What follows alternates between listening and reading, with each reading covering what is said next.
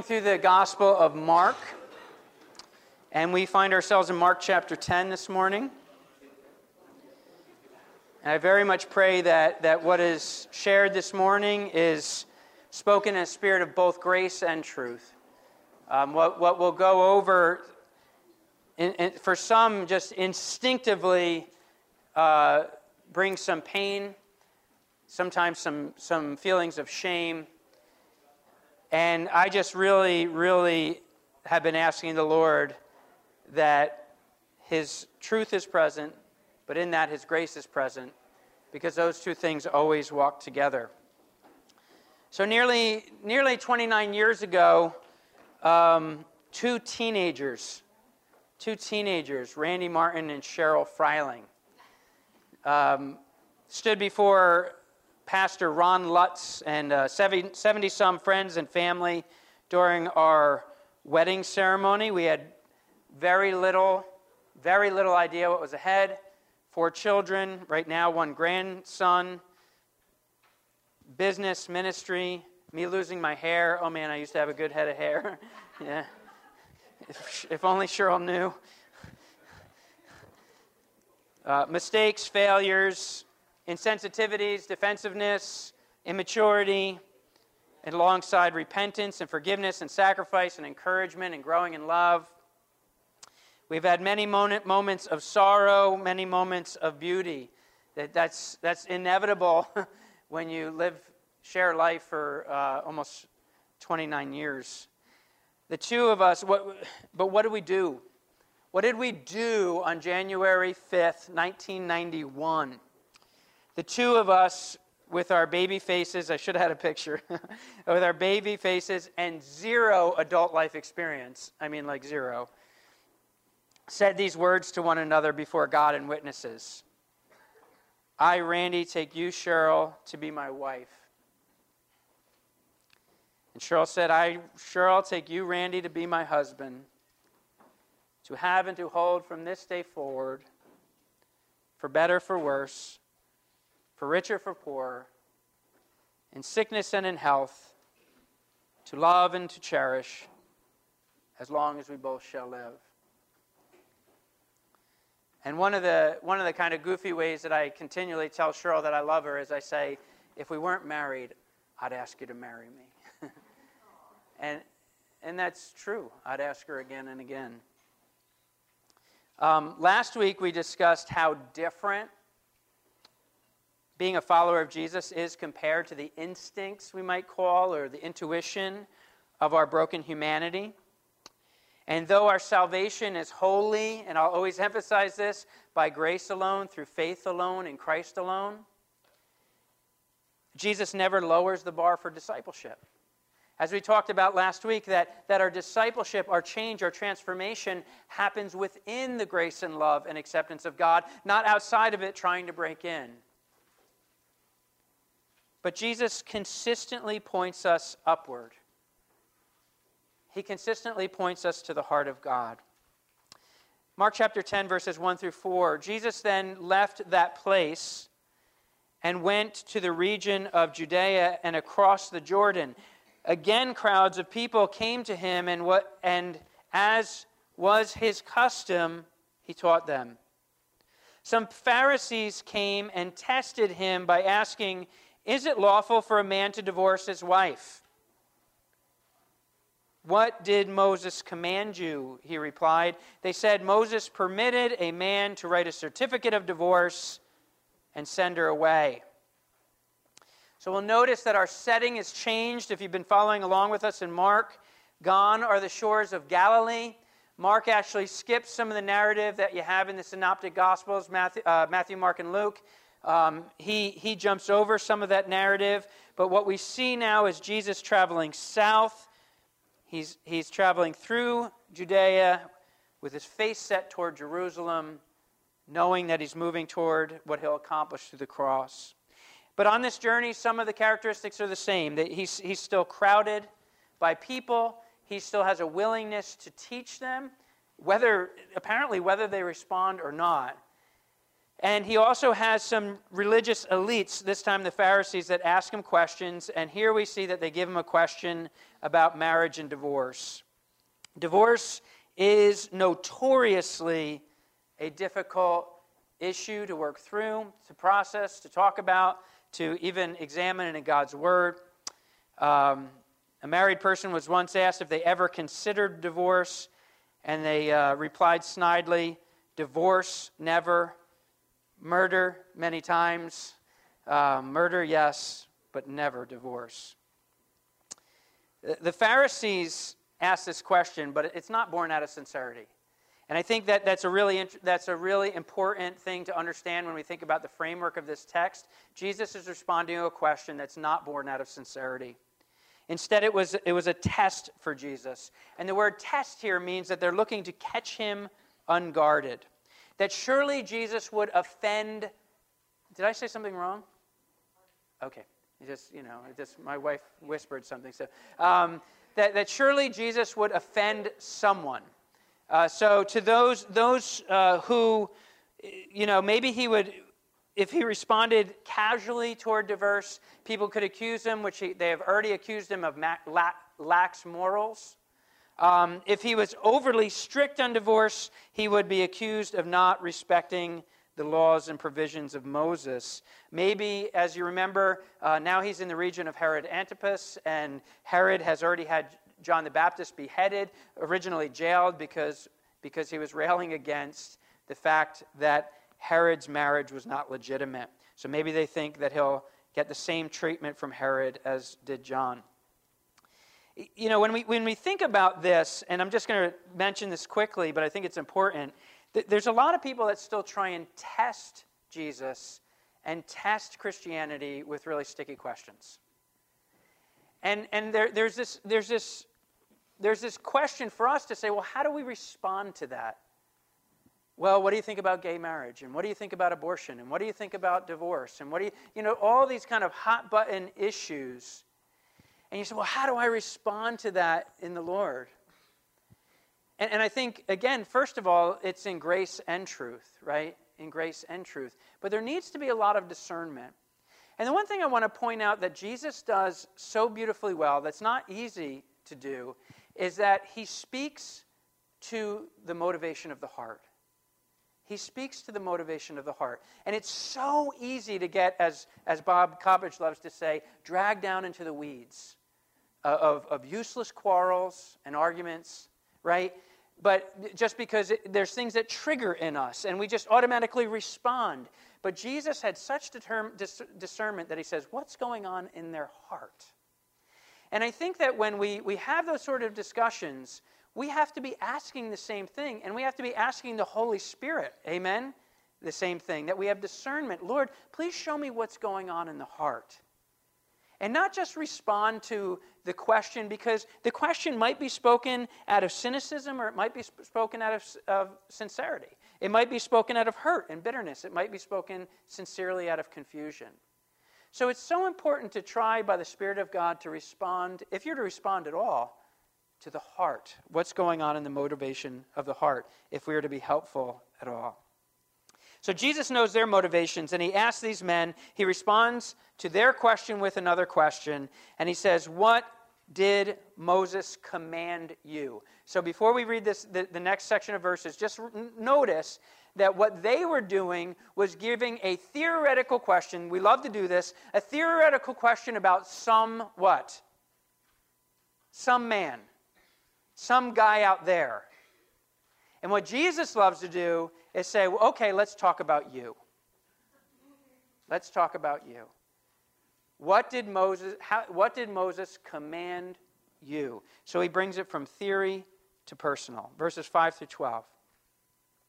It was because your hearts were hard that Moses wrote you this law, right? So he's referring to this certificate of divorce brought up by the Pharisees. Jesus replied, but at the beginning of creation, God made them male and female. For this reason, a man will leave his father and mother and become united to his wife, and the two will become one flesh. So they are no longer two, but one. Therefore, what God has joined together, let man not separate. When they were in the house again, the disciples asked Jesus about this. He answered, anyone who divorces his wife and marries another woman commits adultery against her. And if she divorces her husband and marries another man, she commits adultery.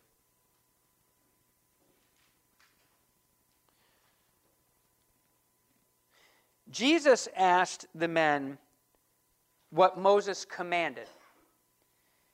And the Pharisees answer referring to what Moses, what?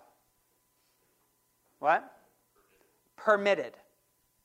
There's a difference. What did Moses command you? Well, Moses permitted us, all right, so that's important.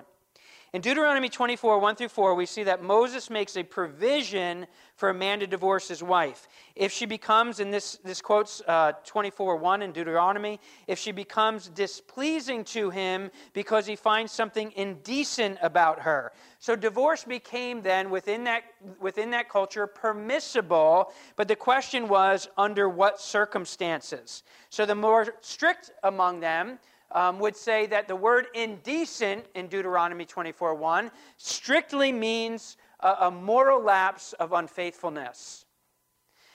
But there were many others, and this is the way many in the culture were beginning to turn, that did with the religious law what we like to do with rules today. And we basically ask, how much can I get away with while still technically obeying the law? So what happened is they started, there was another train of thought that argued to be displeased with your wife could be virtually anything.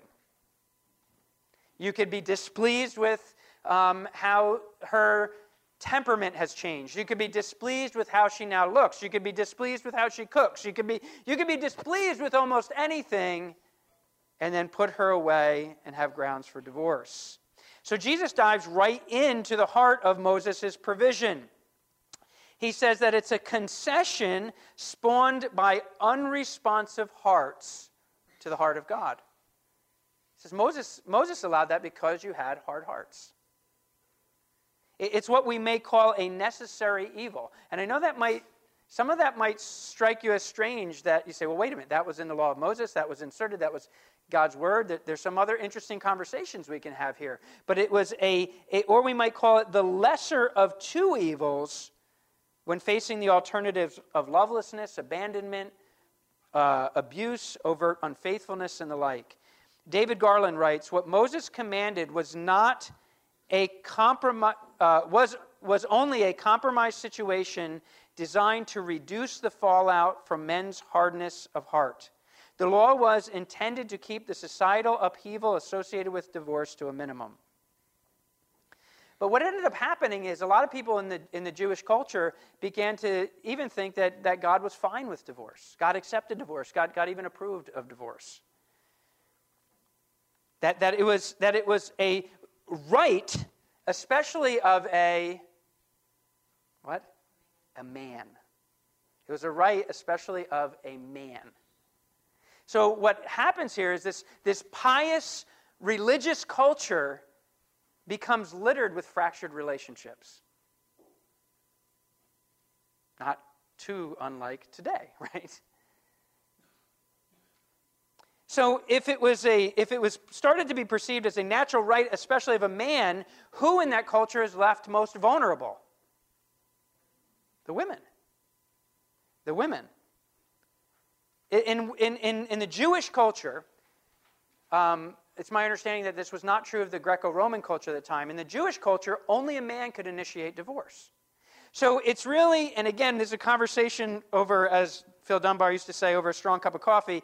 It's really an interesting side note to say that Jesus, shockingly at the time, actually lifts the value of women in a backdoor sort of approach as he answers the disciples, because what he does is he lifts the accountability and value of women to the same place as men in the marriage relationship. They wouldn't have understood it that way. Most Jewish men treated divorce simply as illegal transactions. Their wives were almost like a commodity that they gained, and then if they were displeased with, they could toss aside. And Moses' concession actually gave a small level of protection for women, because then, instead of just being tossed out of the street, they had to have this document that said, I have legally put you away. They could actually receive their original dowry back, though they had no other recourse for resource, and they had the freedom to remarry. Otherwise, they may be left completely destitute. I just want to pause here just for a second and note that this passage and this teaching, for sure, is not an exhaustive biblical commentary on marriage and divorce. There are times that even the New Testament gives allowance for divorce, although it's clear, very clear, that divorce should never be considered God's ideal. And that's kind of what is being wrestled with here. In Matthew 5:32 and 19:9, Jesus references in this same actual type of context that marital unfaithfulness is the breaking of a marriage covenant and grounds for divorce. Even then, is he saying it's the ideal? I don't think so. But I think he's saying it's a breaking of the covenant and grounds. In Paul's discussion of marriage in 1 Corinthians 7, he refers to those who are deserted in marriage as not being bound in such circumstances. So I believe from that standpoint of that apostolic teaching, we can flesh out what does severe neglect mean? What does abuse mean in a marriage relationship? What does total abandonment mean? And are they actually, again, the breaking of a covenant relationship in which a partner or victim, in that case, is no longer bound? But the conversation here concerns people who are trying to trap Jesus. And they have insincere motives and a distorted view of Scripture, which again allows them an excuse to neglect, to love and provide for who were in that culture their most defenseless. Women, children, as we'll see next week. The little ones, the marginalized, the ones without rights. And they found loopholes in their own law, and in the name of religion said they were doing right because they were meeting the letter of the law. So instead of getting stuck in the nuances of the endless technicalities of interpretation that either look to justify religious legalism or liberalism, Jesus points his listeners back to the original intent of God's heart. The Pharisees referred to what Moses permitted, but what Moses commanded was actually found much earlier in Genesis 1 and 2, as he wrote about God's creation of man and woman. Marriage is designed by God as a union between what Tim Keller, and I'll refer to Tim Keller a couple of times. He's got a really good book. It's not Scripture itself. It's not flawless, but it's a really good book. Tim Keller's book, The Meaning of Marriage. The Meaning of Marriage. Amen? Amen, sister? All right, thanks. Genesis. Oh, how beautiful. Yeah, it is. It's all, yeah. Yeah. And it's really gospel-oriented, which is so beautiful. So I'm gonna quote him a couple of times. Tim Keller writes that marriage is intended to be a lifelong monogamous relationship between a man and a woman, devised to reflect his saving love for us in Christ, to refine our character, to create stable human community for the birth and nurture of children, and to accomplish all this by bringing the complementary sexes into an enduring whole life union. So what you have is, as Tim Keller would say, the complementary sexes, male and female, two genders, that God purposely created that way so they may come together, put behind them the most natural of their family relationships, of their parents, and form a new family as they are united. And that word is actually in the original language kind of means to be glued together or cemented together. United, a permanent bond, and they come together as one flesh, creating a family that didn't previously exist. And this coming together of these complementary genders forms a bond of a mysterious unity. And that is pictured, if I could say, in the sexual relationship. And the Bible's not shy about that. It's pictured in the intimacy of the oneness of the sexual relationship. And this is why sexual intimacy is meant to be sacred in the committed relationship of marriage. But this oneness goes much farther than physical intimacy. It's meant to be oneness of life, oneness of spirit. So much so, and this is what's fascinating, so much so that God says, though these people are two individuals, I'm going to call them one. It's really remarkable. But what does that remind you of? Yeah, it's a reflection of the Godhead. It's a reflection of the fact that though God is triune, Father, Son, and Holy Spirit, you'll never hear him say, I am three. We see through Scripture the Father working. We see through Scripture the Son working. We see through Scripture the Holy Spirit working. And God always says, I am one. The Lord our God, the Lord is one. And this union of one man and one woman is meant to be a covenant relationship before God. And that's a concept that's just increasingly less popular in our culture. It's increasingly foreign to our culture, a culture that cringes when it comes to commitment. And I think that needs to be examined. Again, not in guilt, not in shame, but why is that? There's this idea that we must always keep our options open. Right? We must always keep our options open. And again, Tim Keller writes, when referring to this question of why aren't some people willing to commit to marriage, and I know that's a complicated thing, he writes, someone who says, I love you, but we don't need to be married, may be saying, I don't love you enough to curtail my freedom for you. Because that's what you do. But when two people vow to one another before God, they do so not as just a nice formality and a nice wedding ceremony, but they do so as a covenant promise, making a lifelong commitment to choose love above all else. That no matter what happens, I will love you. As Lewis Smedes writes, I am he, or I am her, who will be there for you. And it's not just a romantic notion of love, right? It's not just getting together to have sex or to cohabitate. It's passionate, it should be. I think there should be appropriate feelings, but feelings do what? Here, here, here, here. It's not just a romantic notion of love. It's to put aside the mentality of a consumer, which is so hard in our culture, that says that a relationship is essentially about my personal fulfillment until I'm no longer fulfilled, and adopts a willingness to be faithful to a promise to pursue someone else's best, no matter what. Even in those times when it doesn't seem your spouse is doing the same. It's again this counterintuitive call of the Jesus disciple to have, as we talked about last week, an ambition not to put myself in a privileged position, but to put someone else in a privileged position, even if it sacrifices my own. And if two people do that, I am going to work toward your best. I am going to sacrifice my position, my rights, for your best. And the other is doing the same, you're going to have a beautiful marriage.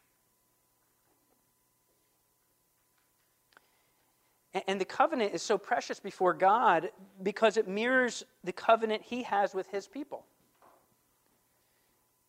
It's said in the marriage ceremony that marriage symbolizes unto us the mystical union between Christ and his church. And the Bible talks in the Old Testament about God being a husband to his people of Israel. And then in the New Testament, you have Jesus, who is the husband of what? The church of you.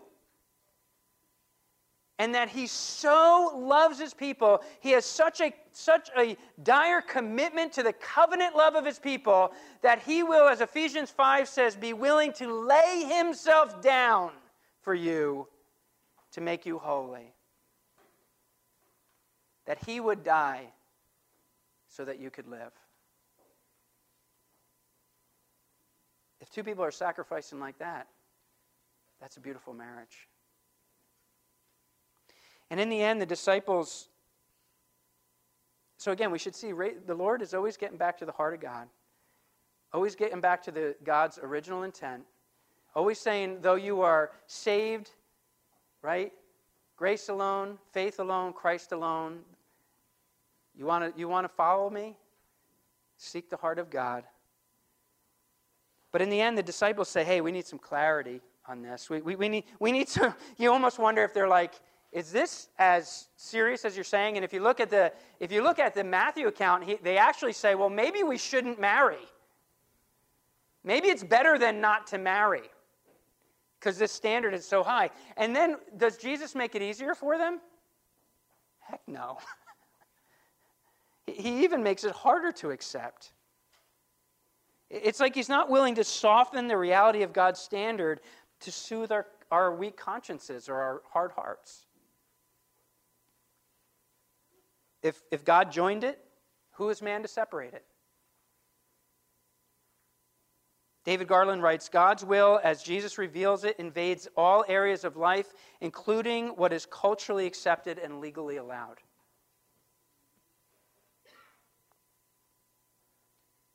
Should that response surprise us? I mean, doesn't Jesus say in Matthew 5:20 that a disciple's righteousness has to surpass that of the Pharisees and the teachers of the law? What? I.e., a righteousness of Jesus Christ, a righteousness that transforms me inwardly, and then it expresses that faith outwardly, not just a matter of trying to obey some religious rule book and tradition that I can always find loopholes in. Well, how much can I get away with and still obey the law? No, you're not seeking the heart of God. Didn't the Lord just say in Mark that you have to have a willingness to cut off anything that hinders life with God?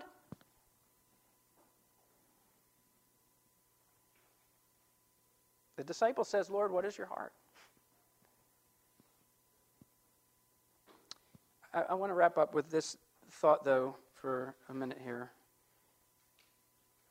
We also have to realize that these verses are at times taken really out of context and misused to shame people and cause injury for those who have experienced broken marriages, as if broken marriages aren't painful enough. So I would just, if any of you have in your heart this inclination, that any of you that haven't gone through the heartache of divorce, and you might have any inclination to put a scarlet letter on someone who has been divorced or divorced and remarried, remember that the Lord also says in Mark 5:28 that even when one looks lustfully on someone else, he has already committed adultery with him or her, what? In his heart.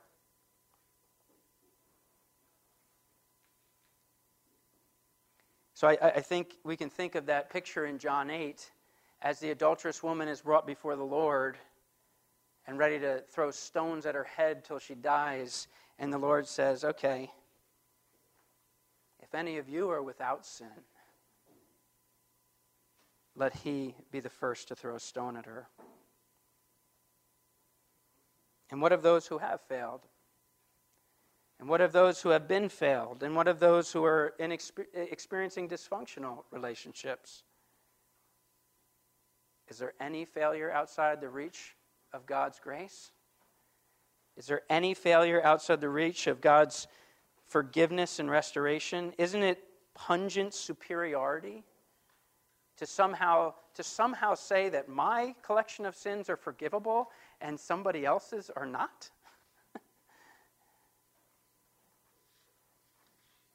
Well, it's clearly not God's ideal. While almost all of us here have experienced some of the pain of someone in our family experiencing brokenness in marriage,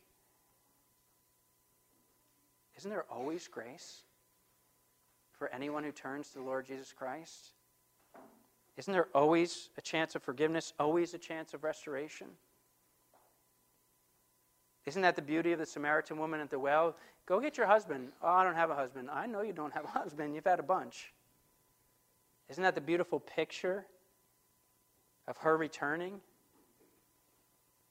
Of her saying, maybe I've met Messiah? Isn't that the picture of John 8? This woman who as those men have dropped their stones one by one, let you who is without sin cast the first stone at her. Isn't that the picture of when the Lord, they've all walked away, and the Lord asks to that woman down on her knees, woman, where are they? Has no one condemned you?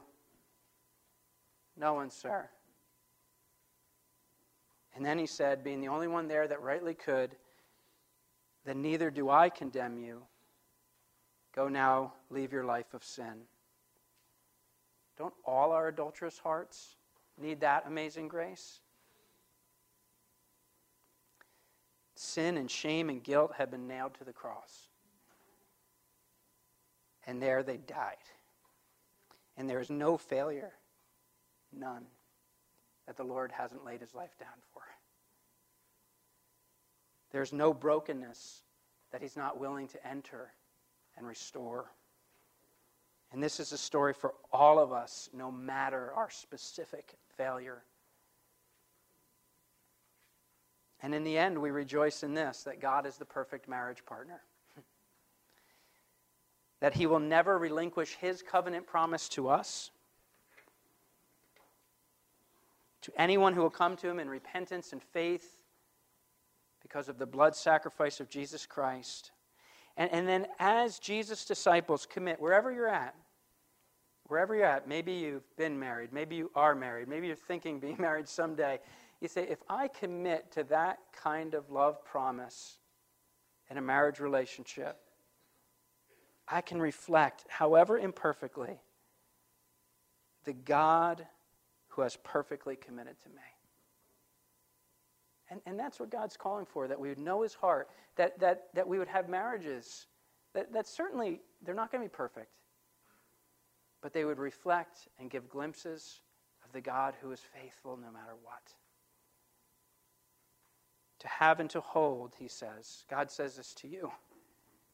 For better, for worse, for rich or for poor, in sickness and in health, to love and to cherish, and not just till death, forever. Amen? It is only God who can flawlessly say, I am he who will be there for you. Let's pray.